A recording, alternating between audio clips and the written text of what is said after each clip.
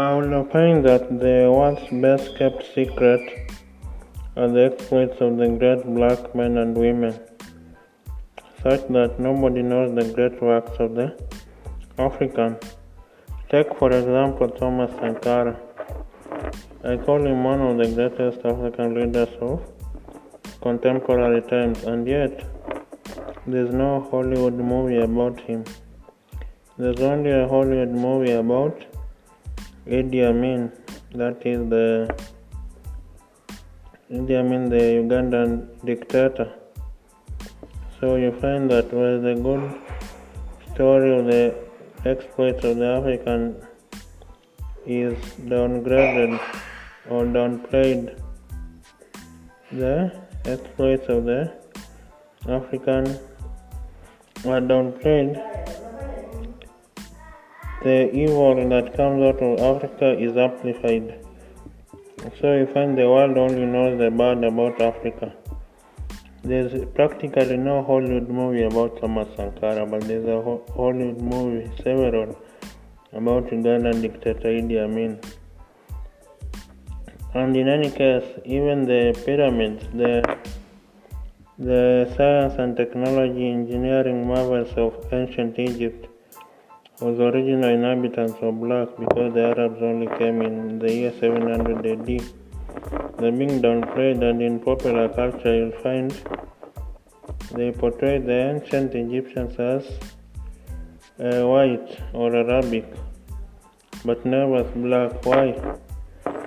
Because the world's best kept secret has to be the African that does great exploits. And that's the narrative that we need to change. We need to celebrate our own success stories,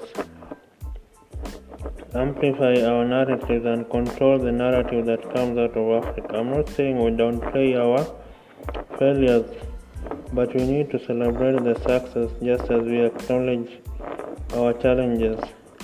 And that's why we need to take charge of the narrative, because the African what the African lacks in building a company that will give the likes of Google and Facebook and Microsoft and Amazon and Tesla a run for their money is self-confidence.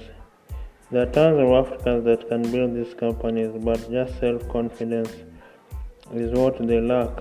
And if I will show you in American international tests, the American students place 12th among the 30 most developed countries. They call them the OECD countries. But in self-confidence, they place position 1. Why? They have seen it happen at home. So we need to amplify the success stories of the African. And this is the only way we will build self-confidence in the African and make her rise to take her rightful place and leadership role in the world, and stop the world's best kept secret being an African that does great exploits. So you can get all these ideas in my book, that is The New Africa Rising. That is The New Africa Rising by Collins Mabinda Okango. It's available on Amazon.com for only $4.99. Here's the link at the top. It starts with HTTPS. Copy and paste it into a browser and read the first 20 pages for free. That is The New Africa Rising by Collins Mabinda Okango on Amazon.com. The link is available at the top. Copy and paste it into your browser and read the first 20 pages for free. And if you are convinced of the promise and potential of Africa that is outlined in the book, then make a purchase of only $4.99. So in the book, I basically address how Africa can move from the periphery to the front and center of the world. I call Africa the 1% continent. It contributes just 1% to the global economic output, 1% of global trade, 1% of stock market activity, 1% of new patents. So how can this 1% continent move to the 60 or 70% continent? Basically, you need to produce what we consume and consume what we produce. And as a mechanical engineer, I have a firm grounding in what I'm saying. We just convert the coltan to mobile phones, nuclear uranium to nuclear power, cotton to designer clothes, coltan to mobile phones,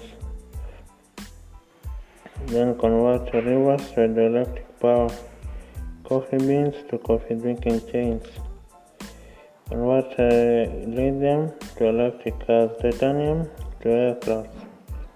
Of course, this will drive some or many companies out of business because they rely on the cheap to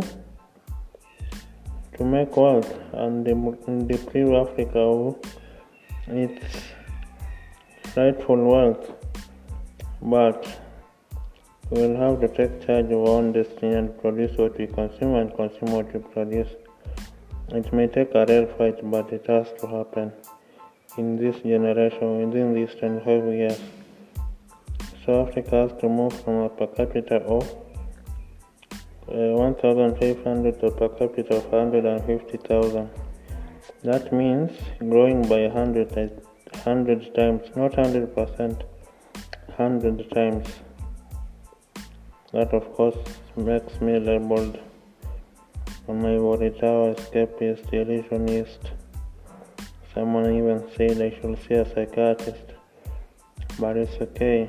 I stand by that Africa needs to be a $150 trillion economy. That is 7 times the economy of the United States.